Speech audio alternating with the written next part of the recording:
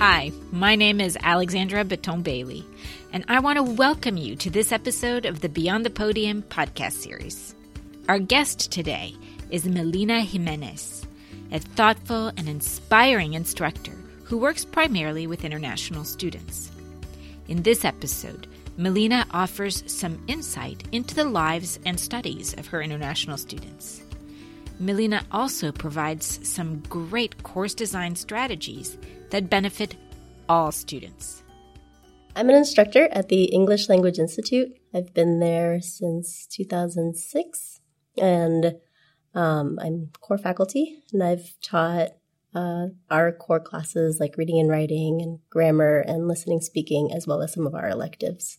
I came as a transfer student from a community college, and then I stayed and did my master's. And while I was doing my master's, I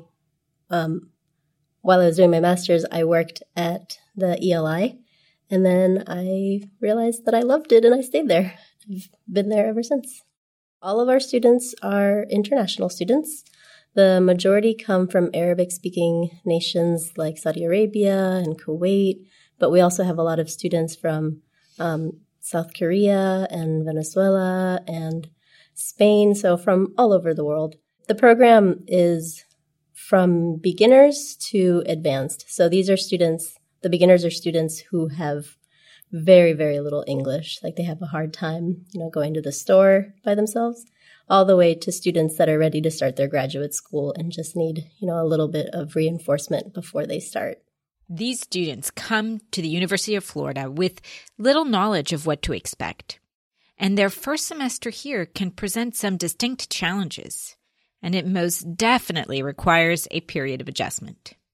I've worked with students not at the ELI, but who have come directly as first semester students, and they always cite that first semester as a period of adjustment.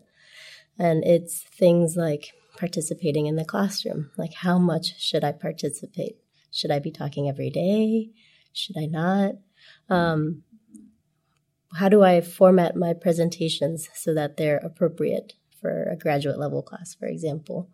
Or, I don't understand what a professor means by critical analysis of a paper. We had to read this article, and do they want me to judge the grammar? What do they want? So those kinds of questions where they might not have had to do it, or where they had to do it but the vocabulary was different, the way it was presented to them, then, helping them understand what it is that the professor wants from a certain assignment or a certain assessment.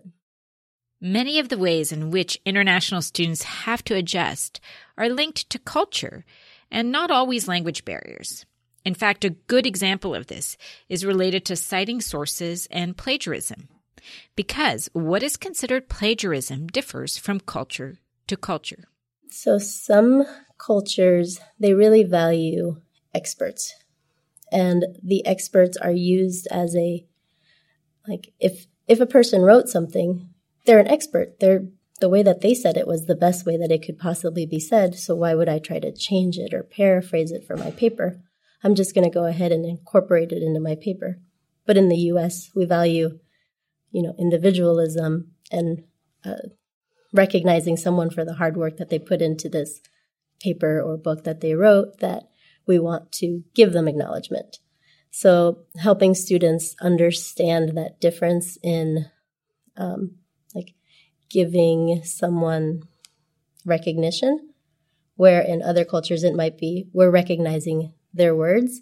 In the U.S., we also want to recognize the person themselves by putting their name in the paper itself. Understanding these cultural differences is essential. It can make a world of difference, particularly to international students.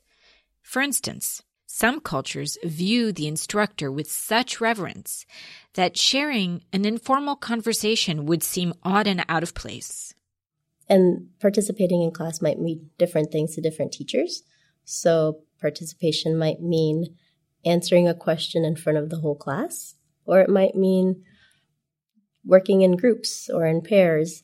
And if a student comes from a culture where the teacher is the authority and we sit and we listen and we take notes, then it's hard to answer questions or ask questions in class, or to talk to a classmate who's a peer and at the same level and therefore not an expert on the topic that we're supposed to be learning about.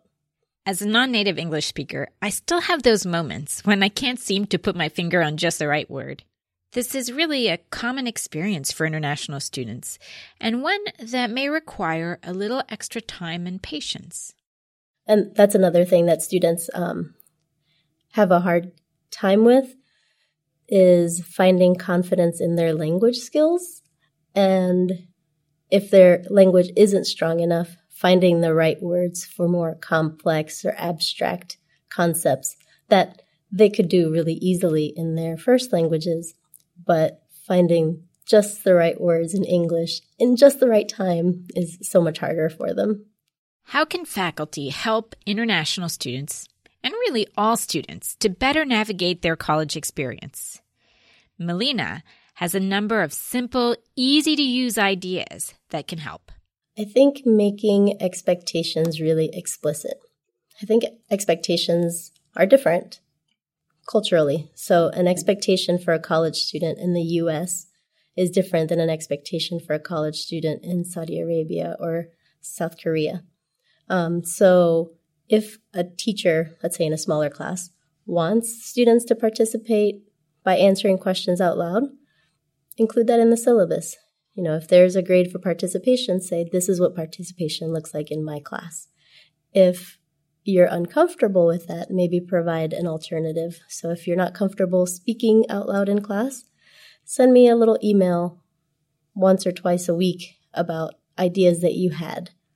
You know, ask me some questions or give me some comments. So maybe if you weren't ready to give those comments in class, but you thought about them later, I'll still accept an email after class as participation.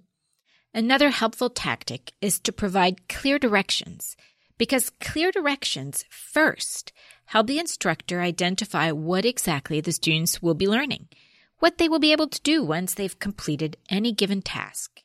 So another thing with setting expectations is, what do you want from an assessment?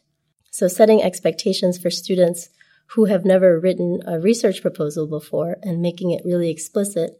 You know, in your methods section, you need to explain the materials. You need to have language that uses the passive voice, because that's what's appropriate for a methods section in a proposal.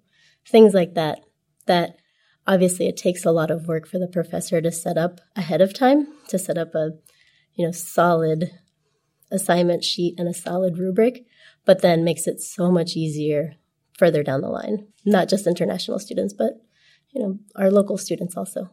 Melina also recommends investing some time on the front end of every course to build rubrics.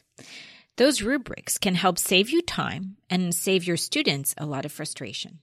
So as I mentioned, setting up those rubrics, it takes work when you're setting up your Canvas page, because you have to sit down and really think, okay, well, what is 10 points? What do I want at a 10-point level, or what do I want at a 5-point level? But if you have a student, not just an international student, but a student who came from a background where they didn't do a lot of writing at their high school, it's going to help that student as well, not just students who have different cultural expectations, but just different backgrounds here in the U.S. Good assignment directions and examples help make it clear to students what is expected of them in each and every assignment. It also makes grading a whole lot easier. Having clear directions really helps the instructor think about what it is that the instructor wants, right? And going through the process of, okay, so when I say I want an 800-word research proposal, what do I want at the end of that? Maybe I should find a model that is around 800 words, that has all of the pieces that my students can look at. Obviously not plagiarize, but that they can look at as a guide. Oh, so a research proposal has headings, and a research proposal has research questions and a hypothesis, that maybe in an assignment sheet, it just has, it doesn't have those clear sections, but a model does. And by having a model and having more clear directions, it really benefits the teacher to know what it is that I want out of this assessment at the end. And it helps all of the students to know, even students that come from a strong writing background, that come from maybe they were great writers in their high school, but this kind of writing that they're doing in college is more advanced, or it's a different kind of writing. So it's beneficial for all students, not just international students. Melina didn't learn these strategies overnight. She learned them, as many of us do, as young instructors through trial and error. Well laid out expectations, like I said, are great for teachers because sometimes when I go into an assignment, I know what I want, and then we get to the end of it and I realize my students didn't meet it. This happened a lot when I was a beginning teacher. I would tell my students, do a 5-minute presentation. And then I would take points because they didn't have an introduction or a greeting or a hook.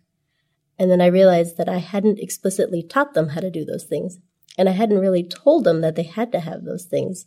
So they didn't know what I was expecting. I knew what I was expecting, but I didn't make it clear to the students what I was expecting. And after I went through that process of, okay, what is it that I really want from them? I was able to teach it to them and say, this is an outline for a solid presentation. You have to have an introduction and a greeting. You have to, at some point, use this vocabulary that we talked about in class. And then the students were able to meet those expectations because they knew that what I was waiting for.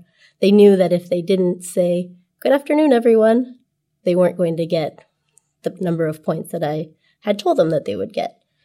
And it helped me as a teacher to clarify what it is that I wanted, and it helped them as a student to have a checklist, basically. Okay, so I sat down, I made my presentation, I remembered to put in the greeting. I'm going to say it when I do it in class tomorrow. And I feel like that's true in, not just a language class, but a content class also. Using strategies such as the ones mentioned by Melina can help create a classroom that fosters engagement and allows international students to bring to the table their unique perspectives and gifts. Oh, they bring so much. They bring so many experiences that we can't begin to imagine. Like I have a student from Haiti, and when we talked about hunger and homelessness in our class, the student had a very different perspective than a student that comes from Saudi Arabia who doesn't have the same kind of interaction with that topic. So the students are able to talk about things that they experienced back home in their countries or if they've traveled. And it brings just a different perspective to the classroom. Fostering the kind of classroom culture that allows these new perspectives and ideas to be shared, to come to light, takes some careful and thoughtful planning on the part of the instructor. I think it really takes mindful discussions and creating a safe space in the classroom. So if you want students to talk about something, let them know that this is a place where we're not going to judge each other for those experiences that we had, but we want to learn from each other. What is it that you experienced in your home country or in your hometown in the U.S.? And why do we want to learn from each other? Why is that learning important? If we have a classroom full of students who all came from the same place, they're going to have experiences, but their experiences aren't going to be as broad as if we have students from many different cultures and many different ancestries or languages. So how do we learn from each other? All students, but especially international students, find that those instructors that take the time to notice them, to care for them, have a lasting and memorable impact on their lives. Treating them as individuals. Students at the ELI and students who have gone on to their undergraduate and graduate courses, they really value professors and instructors who see them as people in the classroom. I'm sure that's hard in a classroom of 500 students, but if a professor is able to identify, okay, something's happening with this student. So going back to participation in the classroom, if a professor has set a goal for participation in the classroom and a student hasn't been achieving that, at some point in the semester, 3 weeks or 4 weeks into the semester, just saying, hey, I've noticed this thing. How can we overcome it? Since participation is a big part of this course, how can I get you to participate in a way that's non-confrontational? Would you rather participate in pairs? We can have discussion in class, but I would really like the other students to benefit from the experience that you have. Or would you like to participate after class during office hours with me? Or we could do like a study group session with other students. What would be helpful for you? So just students have noted that having professors really approach them and show them that they care about their learning is really beneficial. And again, not just for international students, but if a local student is also having trouble, I'm sure that that's something that a local student would also benefit from, just having that one-on-one with a professor. Melina is one of those caring instructors, a natural encourager who sees the value and significance in each interaction and every student.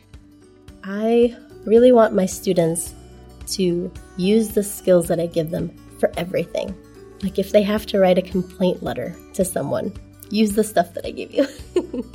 Melina's ideas and strategies apply to all students. Ideally, we help our students gain knowledge, but most importantly, we help them to learn how to use that knowledge in everything that they do. Thanks for joining us for this episode of the Beyond the Podium podcast series. We hope to see you next time for more tips, strategies, and ideas on teaching and learning at the University of Florida.